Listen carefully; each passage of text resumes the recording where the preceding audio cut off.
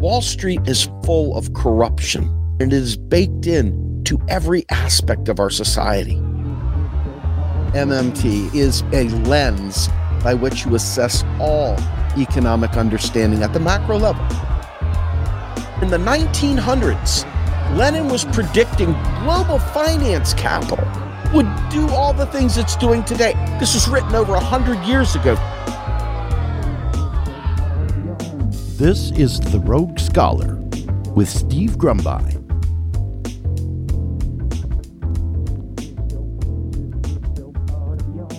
All right, everybody, it's Steve with The Rogue Scholar. Today, I'm going to have my good friend, Bob Hockett, join us. And so let me go ahead and make that happen. Bob, welcome to The Rogue Scholar, my friend. Stephen, it's so great to be on with you again. I've been so looking forward to this. Thanks so much for making time for me. It's the other way around, my friend, for sure, on this case. So let me just jump in. So I've had you on. It was funny. I was scrolling through all the 150 plus episodes of Macro and Cheese, and I was like, "Oh, there's Hockett. There's Hockett.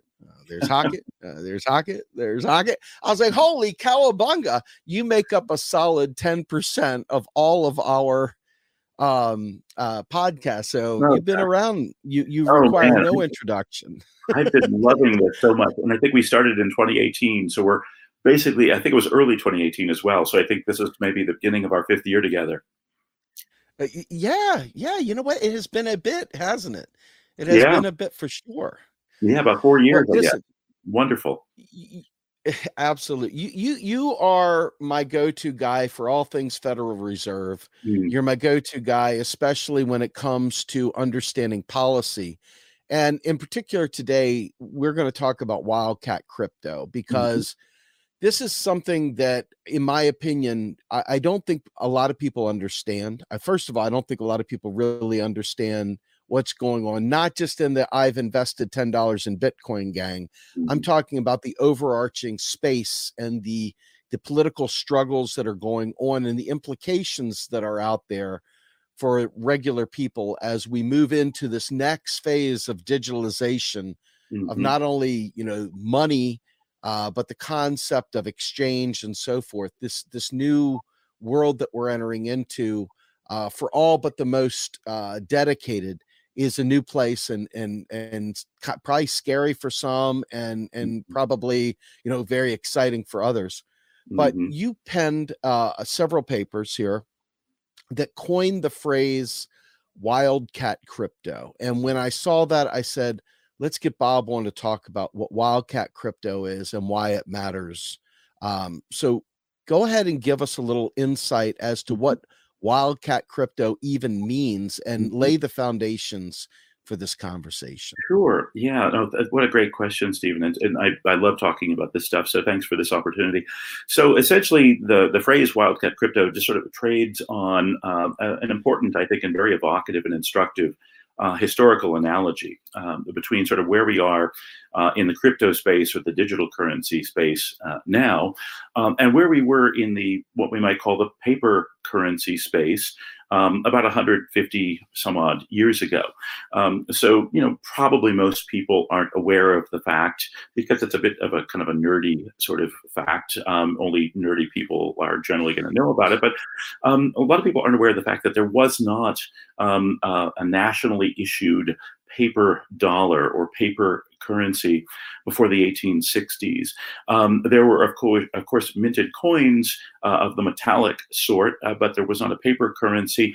Rather, the paper currencies were what were called banknotes, just sort of by analogy to today's Federal Reserve notes. That's the same word note in the two phrases for non-accidental reasons.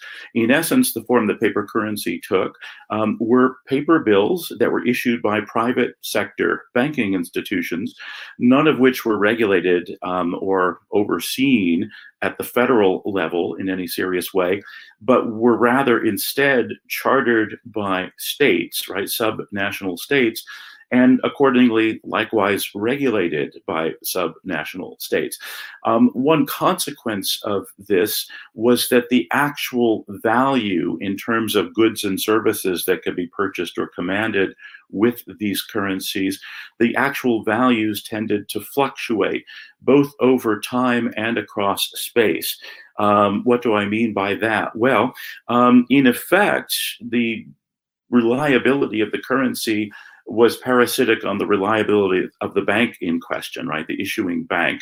And the reliability of the issuing bank, for its part, was partly a function of the reliability of the state regulatory apparatus within the state that had chartered the bank in question, right? So paper currency, dollars, in other words, dollar bills issued by, let's say, Pilgrim Bank or Puritan Bank in Salem, Massachusetts, might trade at par. They might be worth a full dollar in terms of goods and services.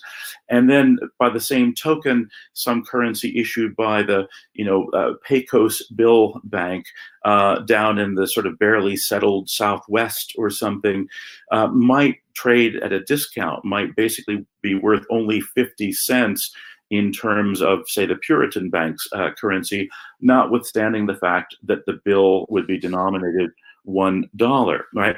So you had all of these different paper currencies that would sort of, fluctuate in value relative to one another and even relative to the goods and services that they were used to purchase.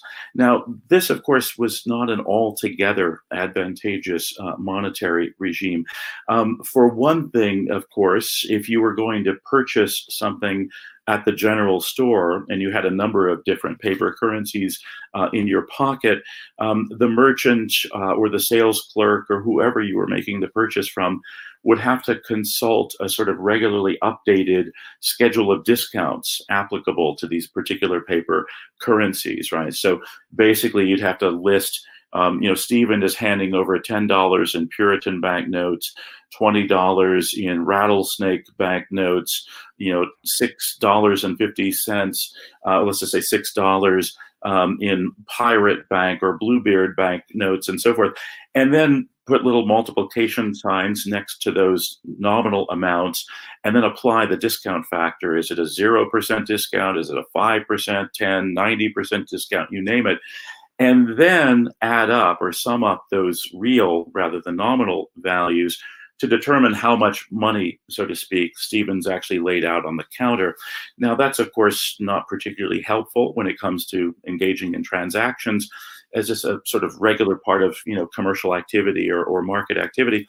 But it became an especially acute problem once the Civil War began, right? Because once the Civil War is underway, starting in the early 1860s, you've got the Union having to pay soldiers, having to requisition or purchase supplies, war material, uniforms, muskets, lead, whatever.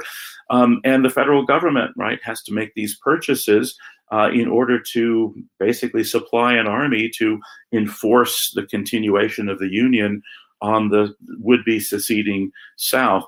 It's no way to run a war. It's no way to finance a war, you might say.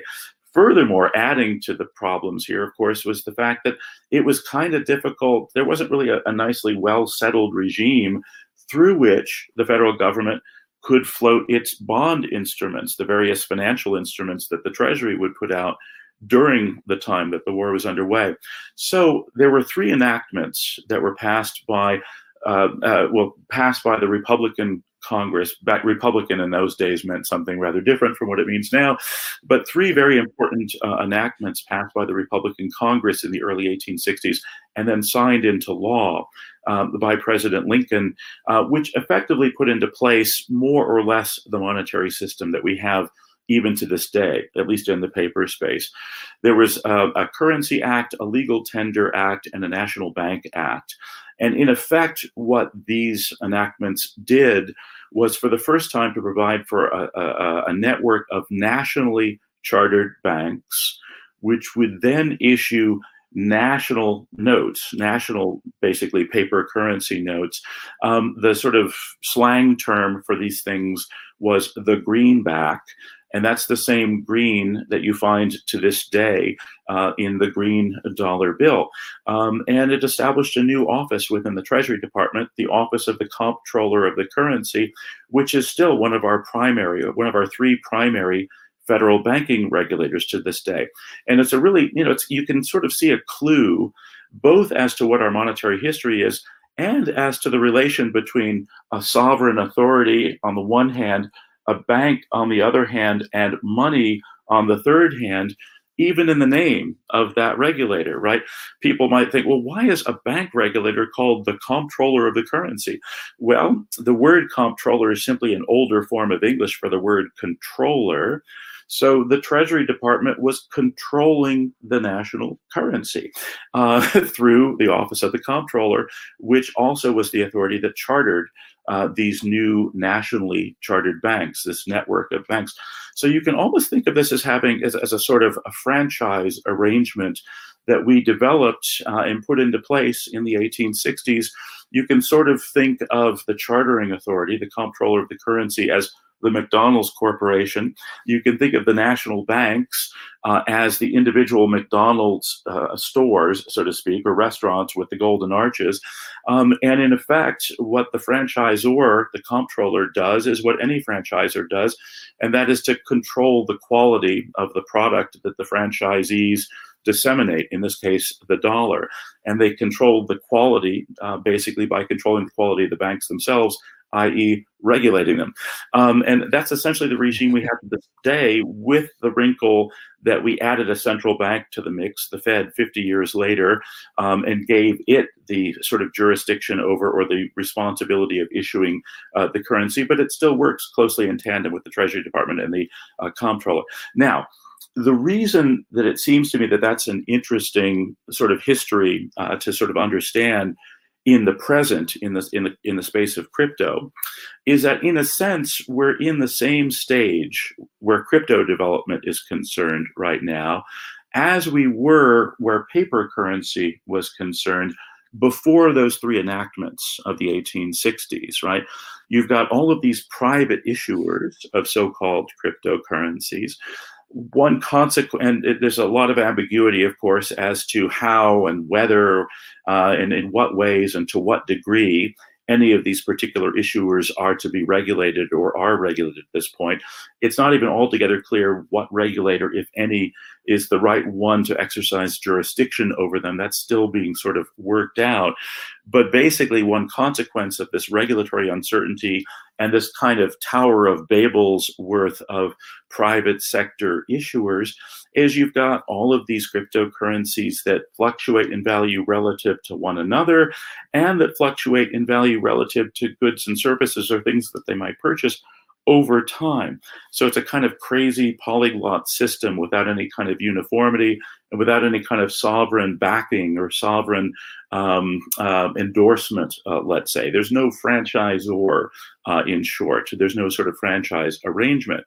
And yet, currency is clearly moving in the digital and even the cryptographic direction for a couple of reasons, at least two legitimate reasons, we might say, and then a number of illegitimate or maybe misguided or unfortunate reasons, right? The legitimate motives or reasons, I think, include at least the following two. One is that privacy is a thing, right? I mean, we do care about privacy, and we do, I think with good reason, want to be able to protect the privacy of certain kinds of transaction, at least up to a certain amount. And cryptographic protections are a nice, straightforward, easy way to do that.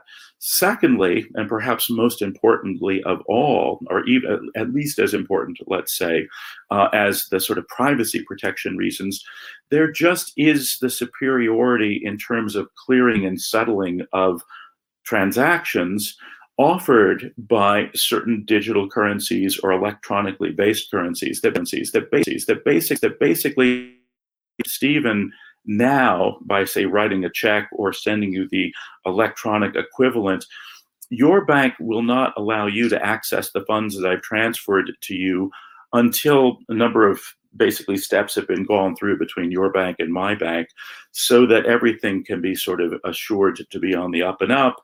And so sometimes there are lag times, there are delays between my making a payment to you on the one hand and that payment's actual clearing, and hence the transaction's actual settling on the other hand.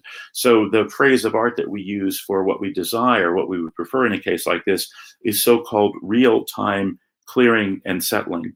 And the payment platforms on which digital currencies are based offer the prospect of real-time clearing and settling, which is a faster and more efficient, you might say, payments system. And so there's a kind of payment system advantage and a privacy advantage offered by these currencies. And for that reason, central banks worldwide, sovereigns worldwide, are growingly interested in the prospect of digitizing their national paper currencies.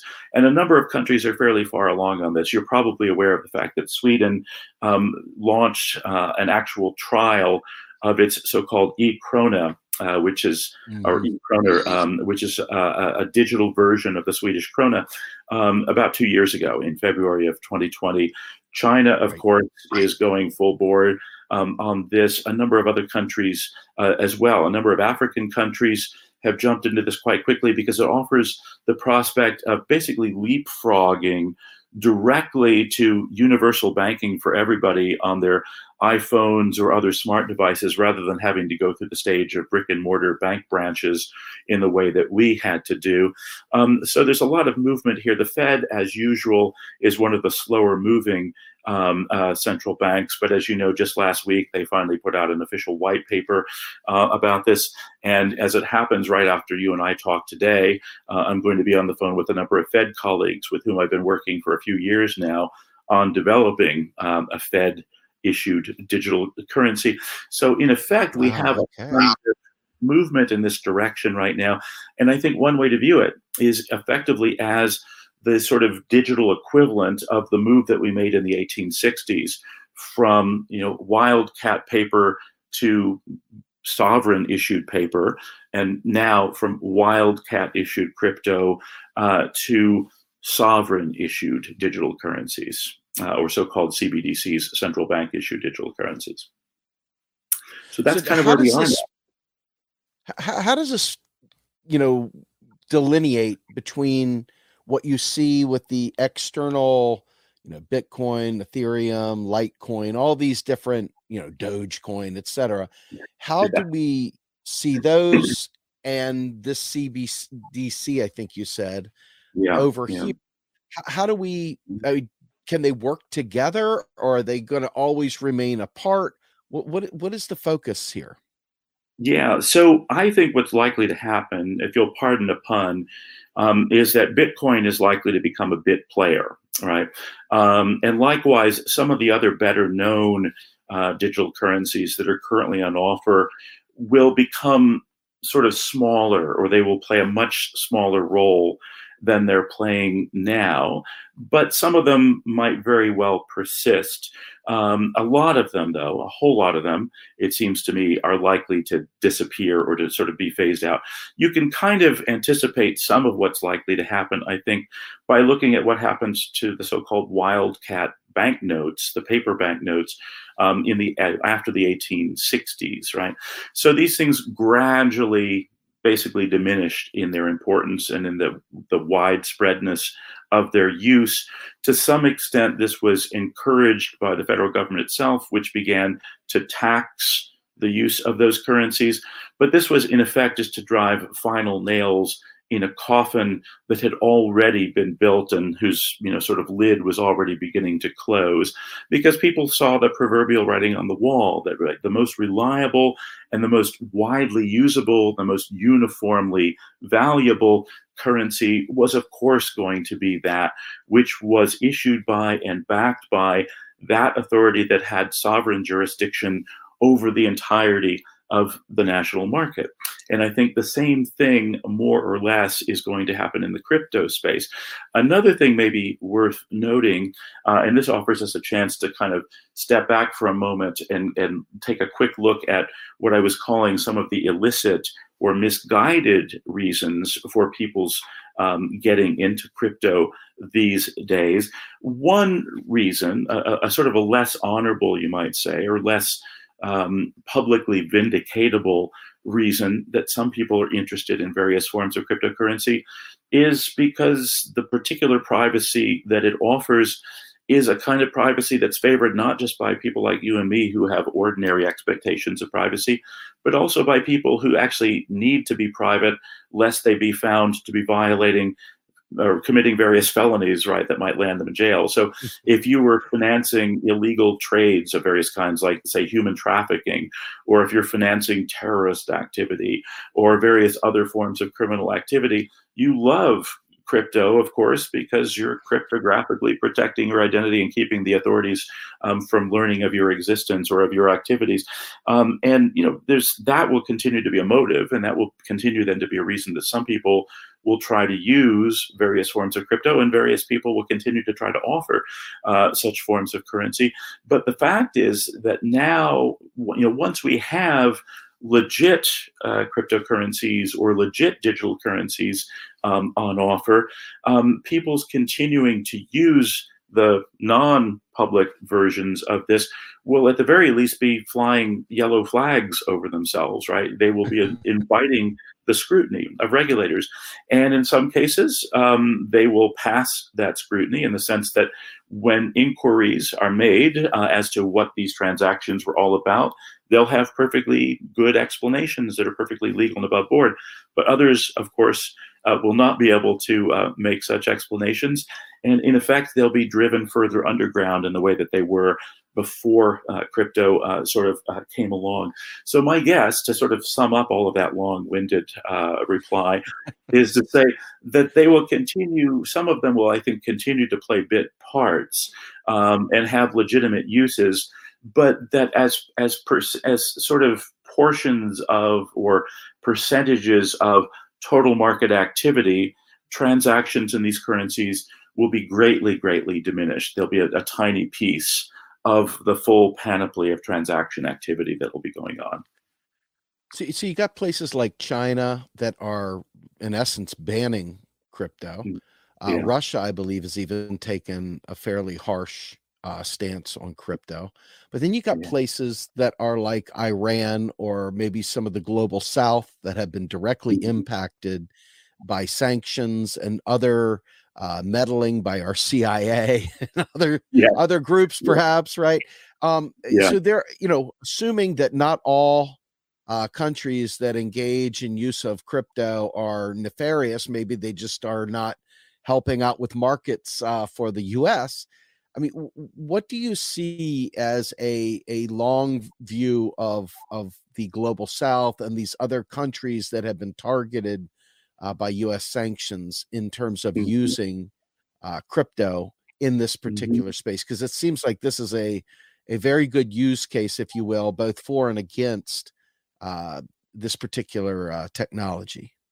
Yeah, I think that's characteristically quite insightful, Stephen. I think in sort of globally speaking, I think once again we can kind of partition the class of crypto uses into perfectly honorable, legitimate reasons or motives on the one hand, and some that are perhaps a bit less so on the other. To start with the legitimate ones, or the salutary or even honorable and laudable and I think, you know, worthy of support reasons, there are a lot of countries that would like to be a little bit freer than they are now of dollar hegemony in the global financial system and in the global monetary system.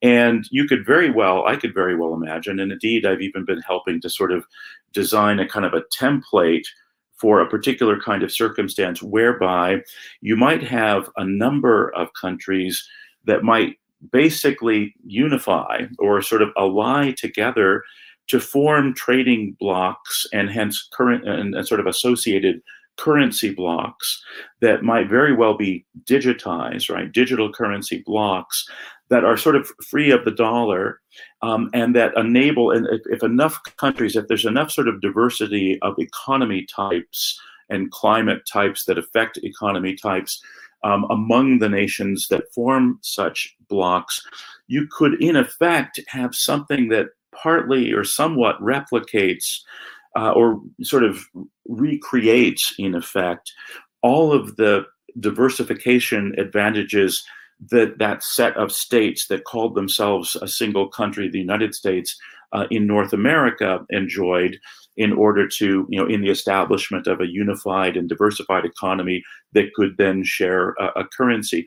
You might imagine some such measures of that kind being taken, partly because it's an easier way to do this. Those motives and reasons have been there for a long, long time, but it was a lot harder to effectuate, a sort of alternative trading bloc and an alternative currency bloc to that that's dominated by the US when currencies were primarily physical, right? When they were primarily metal or paper or some combination of both, or even when they were digital, but digital in a manner that was sort of parasitic on paper or metal.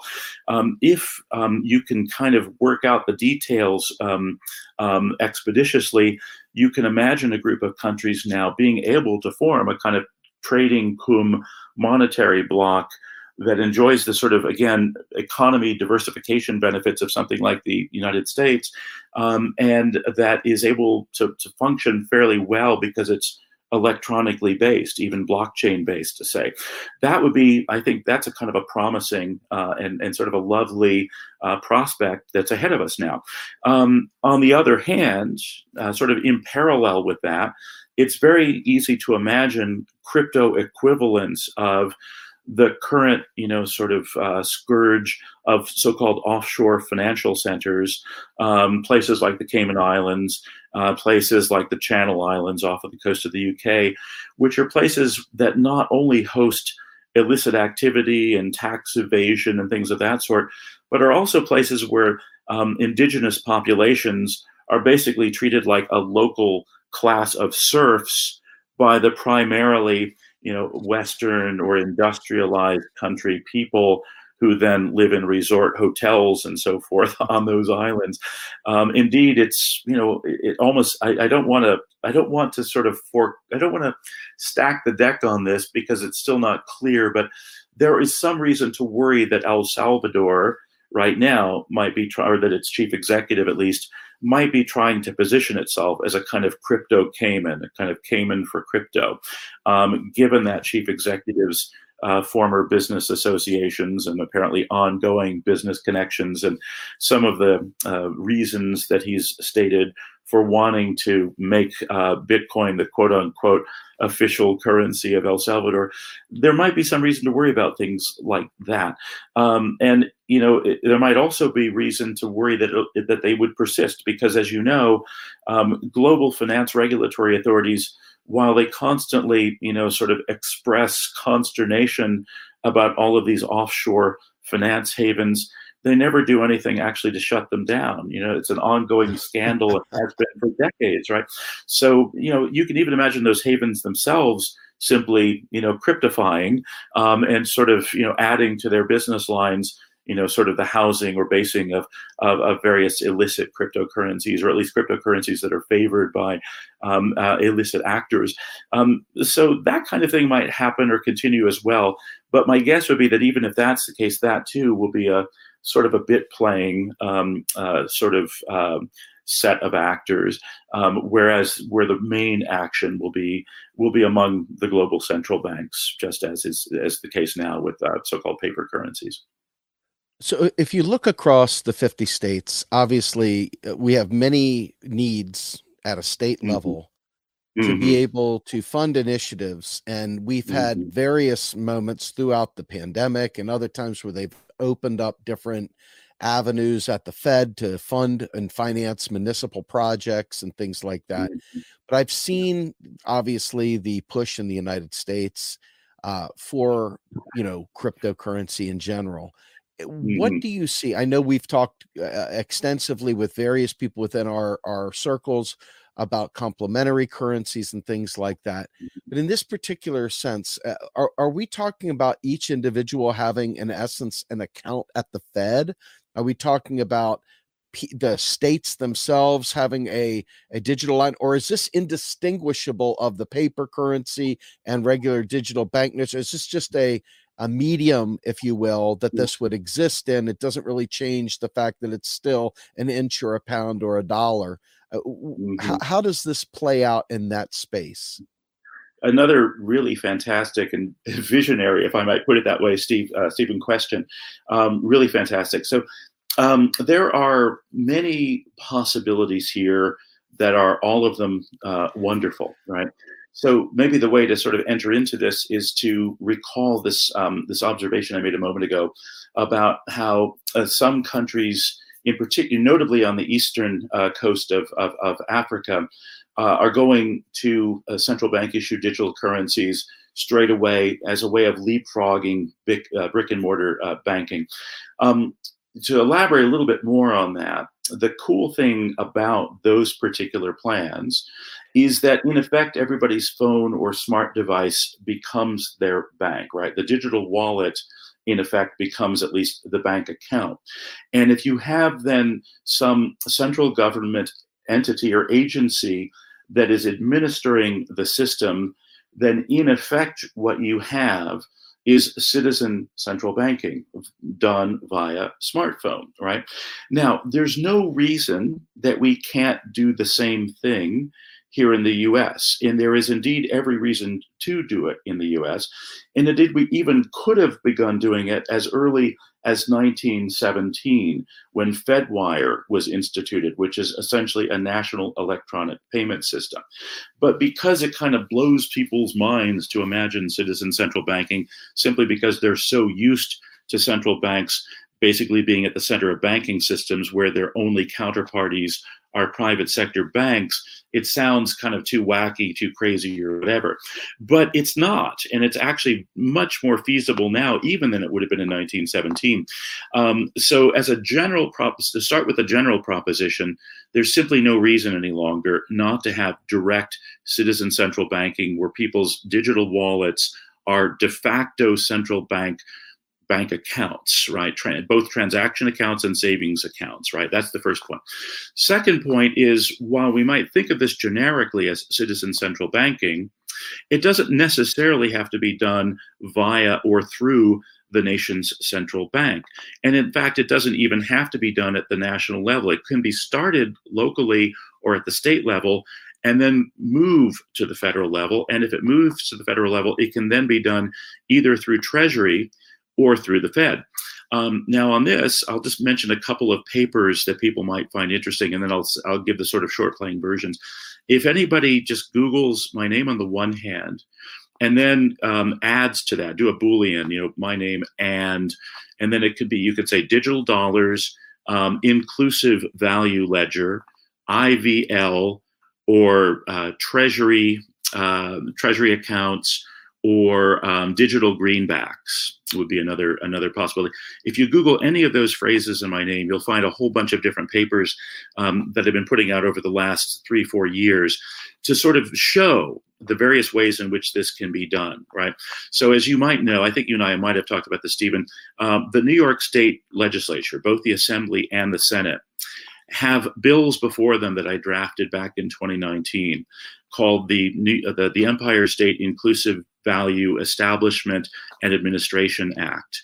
And essentially what this would do would be to create or establish a system of digital wallets available to any resident of the state of New York and any business doing business in the state of New York. And basically anybody on the system would be able to transact directly with one another via the connections between their digital wallets. And then the state of New York, in turn, which confers all manner of dollar-denominated benefit on people in the form of various sorts of social welfare type programs, but also lots of other benefits for which people qualify. The state would then pay people in that form, and then you could use your wallet, which would then receive those credits, to make payments to other people or entities in the state when you wanted to. Or And it would also be required any state and any bank, any private sector bank operating in the state of New York would have to allow for the conversion of these digital dollars in digital wallets into paper dollars if they want to, right? They'd be able to go to an ATM, in effect, and withdraw cash if they wanted to do that as well. That's very easy to do at the state level. And you could even do it at the local level if you had enough personnel who kind of are savvy enough to sort of know how to make this kind of thing work. My guess would be, my guess is that New York probably will end up doing this fairly soon. And if it does, what we have in effect is the beginnings of a kind of digital public bank in the state of New York. I'm working on a similar plan for the state of California and a number of other states. And then as I think you know, Stephen, I've got a similar plans before U.S. Congress right now. Various Congress members, believe it or not, on both sides of the aisle are interested in this. And we might then, in consequence, be able to do something pretty quickly, starting at Treasury and then migrating the system over to the Fed. The way the Treasury method would work, and this is the digital greenbacks plan, is basically as follows. You probably already know this, Stephen, but some of your listeners or viewers might not. Anybody in the country right now can open an account with the U.S. Treasury Department. It's called Treasury Direct, and anybody interested in this, I would encourage just Google Treasury Direct, and the very first link that'll come up is the Treasury Direct site. And what you can do is you can purchase with dollars various Treasury securities, notes, bills, bonds, and maintain an account at Treasury in this way. The only problem with this is that you also have to have a private sector bank account in which you hold dollars that you then use to purchase those securities. So what I had kind of got this goofy idea back in late 2019, early 2020, what if we did the following? What if we just made two tweaks to Treasury Direct? First, we make it digital wallet accessible, digital wallet usable, so people can use their smartphones or smart devices or whatever to access Treasury Direct and basically to bank through Treasury Direct on their phones. And second, we enable people to hold dollars in those Treasury Direct accounts. In other words, as you know, Treasury instruments are basically federal, they're just sovereign issuances, right? But so is the paper dollar, right? So you've got Federal Reserve notes, and then you've got Treasury notes. You've got Treasury bills, and you've got dollar bills. What if we said, okay, the other kind of note or bill, namely the dollar bill or the Federal Reserve note, can also be held in a Treasury Direct account, so that you, Stephen, don't have to have a separate private sector bank account to be dealing in your Treasury Direct account. What if, furthermore, again, we enable you to do all of your transacting of this sort with Treasury Direct on a smart device? And then finally, if we also add horizontal connectivity between people's phone-based Treasury Direct accounts, rather than just the vertical connectivity that you have now between yourself and the Treasury Department. Well, this would basically be a digitization of the original Treasury greenbacks of the 1860s, but using smart devices. So I could now make a payment to you, Stephen, into your Treasury Direct account from my Treasury Direct account in dollars, right, in legal tender, simply using our smart devices, our phones, our laptops, our iPads, or even our iPods for that matter, any smart device. Now, I contacted both the relevant Treasury officials and people at U.S. Digital Service, which is the federal agency that basically does technical upgrades of various federal infrastructures, back in early 2020, because I thought if we could do this quickly, this could even be the method by which the government sends out the relief checks during the worst of the pandemic. And believe it or not, the digital, basically U.S. Digital Service said we could do this in about 3 months, right? It would only take a few months to add, right, to digitize and then to add the horizontal connectivity. And this would basically be federal level public banking, right? And what you could do is, you know, it might take a while to integrate this apparatus into the apparatus of Fed monetary policy. So we could start smallish by saying, okay, we'll place a limit on how much you can keep in your Treasury Direct account, maybe no more than $1,000 or $2,000 or $3,000, which is enough for most of us to do, day-to-day transacting. Indeed, it's more than enough for most of our day-to-day transacting. And then let the Fed and the Treasury work together on sort of gradually, figuring out how to, in a seamless and non-disruptive way, to integrate this new infrastructure into the already existing infrastructure of Fed monetary policy. And then maybe you could ultimately migrate the system over to the Fed altogether, or you could keep it under Treasury jurisdiction, but simply have Treasury and Fed coordinating the sort of administration of this system. Well, then, again, you would have citizen central banking done through our Treasury Department or through our Fed, our central bank, or through both together, acting kind of jointly. And note what this would do. There would be no problem of the unbanked anymore, because while 25% of Americans are unbanked or underbanked, only 5% lack smart devices. 95% of people here in the US have some form of smart device or another. So you eliminate the problem of the so-called unbanked. Monetary policy, as conducted by the Fed, would be much more seamless and efficient than it is now. Now, if the Fed wants to sort of stimulate, it basically has to make money cheap to banks and then hope that the banks will make money cheaply available to you, Stephen, or to me, Bob. But instead, it could just directly credit our accounts to stimulate. If it offered interest on those accounts, it could adjust the interest rate to act in a more fine-tuned way to adjust the money supply. If it worries that things are overheating, it could simply raise the interest payments that we receive on our digital wallet accounts so that we save a little bit more than we might otherwise do because we're earning higher returns. And then if it wanted to stimulate more spending activity or what have you, it could either lower those rates, or it could go further by actually just putting money into our accounts just directly, as it did in a certain sense via the medium of paper checks back in March of 2020. All right. So it would be, just basically the analogy that I find helpful here is you and I are old enough to remember when automobiles had carburetors rather than fuel injection, right? And the carburetors, they worked, but they're not altogether efficient because, of course, it's one thing feeding the fuel and air mix to all of the distinct cylinders of the car. So there's a lot of waste. There's a possibility of flooding the engine and so forth. But fuel injection, of course, is much more sort of fine-tuned, much more about getting precisely the right mix individually into each distinct cylinder in the engine. Of course, soon, hopefully, we won't even have internal combustion engines. But for the time being, while we still have them, if we draw the distinction between carburetors and fuel injection, you might sort of say this would be a kind of fuel injection style of monetary policy now made available to us, rather than the kind of sloppy, messy, indirect, pushing on a string carburetor style of monetary policy that we're stuck with now. Yeah, so this, and I want to wrap this up because we're coming to an end, but this is an amazing thing, because so from what I'm seeing now, for those people who really, really, really detest the private bank world, here's an opportunity to really, really kind of cut them right out of the mix. Yeah. Also, for those people who think monetary policy has some value to society right now, other than creating inflation through interest rates, now all of a sudden you have real practicable monetary policy that can be in near real time to adjust according to circumstances beyond the normal control of the long arc of passing legislation and so forth. But then also, this kind of speaks directly to a direct kind of a democratic control of our currency at a whole different level. Let me let you close us out, because we are at that time. So go ahead and give us our final word here, sir. Yeah, well, sure. Thanks so much. Yeah, so I mean, the final point, and this is sort of captured even in the title of one of the papers I sort of alluded to earlier, just called The Democratic Digital Dollar.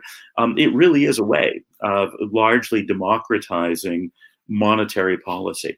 It's even a way of democratizing, to a certain extent, even fiscal policy, right? Because by having the sort of fuel injection sort of infrastructure in place, you've got both the Fed and the Treasury able to sort of fine tune or sort of very carefully direct where federal funds and federal flows are going to go. So, for example, if inflationary problems such as they're of course overblown and they are indeed transitory, but insofar as there are any, they're going to be, I think it's fairly easy to show right now even, that they're largely caused by speculation on the part of hedge funds and others using cheap Fed money to speculate on commodity markets, right, on fuel markets and foodstuffs markets and so forth. And I'm always, kind of popping off about how we really ought to be a bit more fine-tuned and a little bit more sort of specific in our allocations when it comes to sort of monetary easing.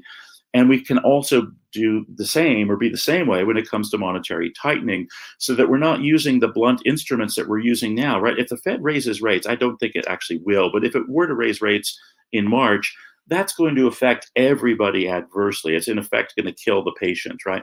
But you can in a much more fine-tuned way, tamp down inflationary pressures in places where they are by having the Fed say, short sell the entity or the items in question.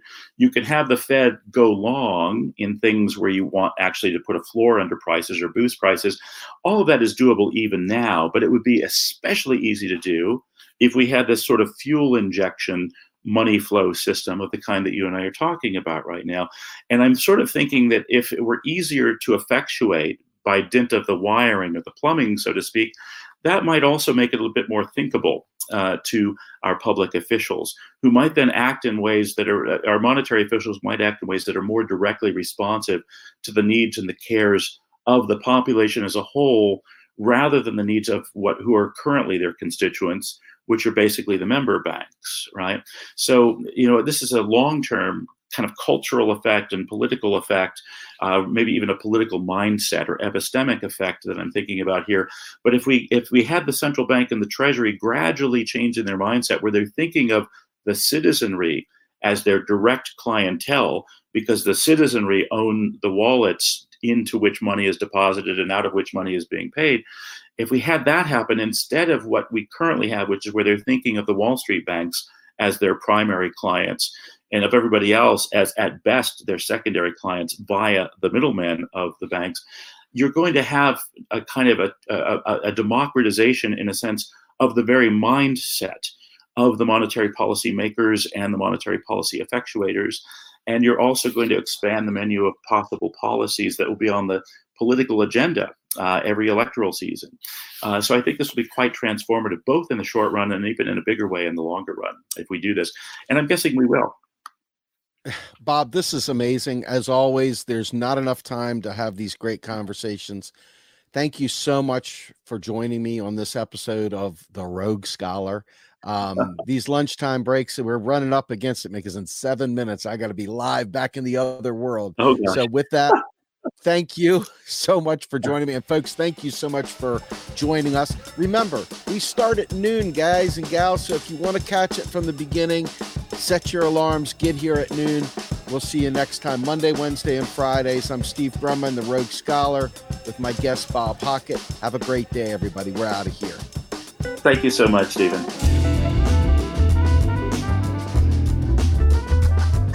The Rogue Scholar is a production of Real Progressives. If you would like to support our work, please visit patreon.com/realprogressives.